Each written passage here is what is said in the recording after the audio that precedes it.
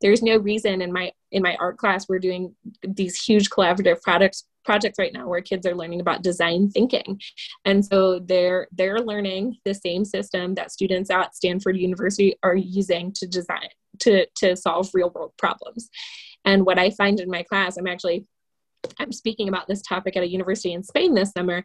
What I have learned by working with my class is that we give students information, they hold on to the information, they take a test, and they spit that information back out, right?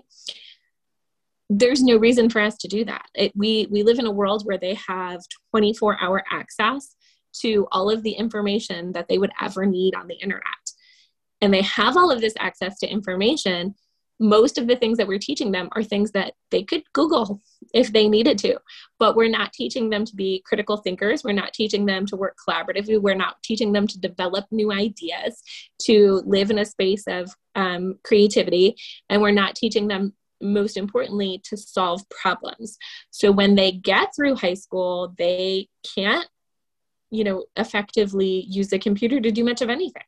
And that's crazy to me. Like, why when there's kids who absolutely love computers, are we not focusing that love on learning to code and learning to program and learning to software develop? Because I would frankly vote for a 15-year-old for president. My students are amazing, brilliant people, and we hold them back.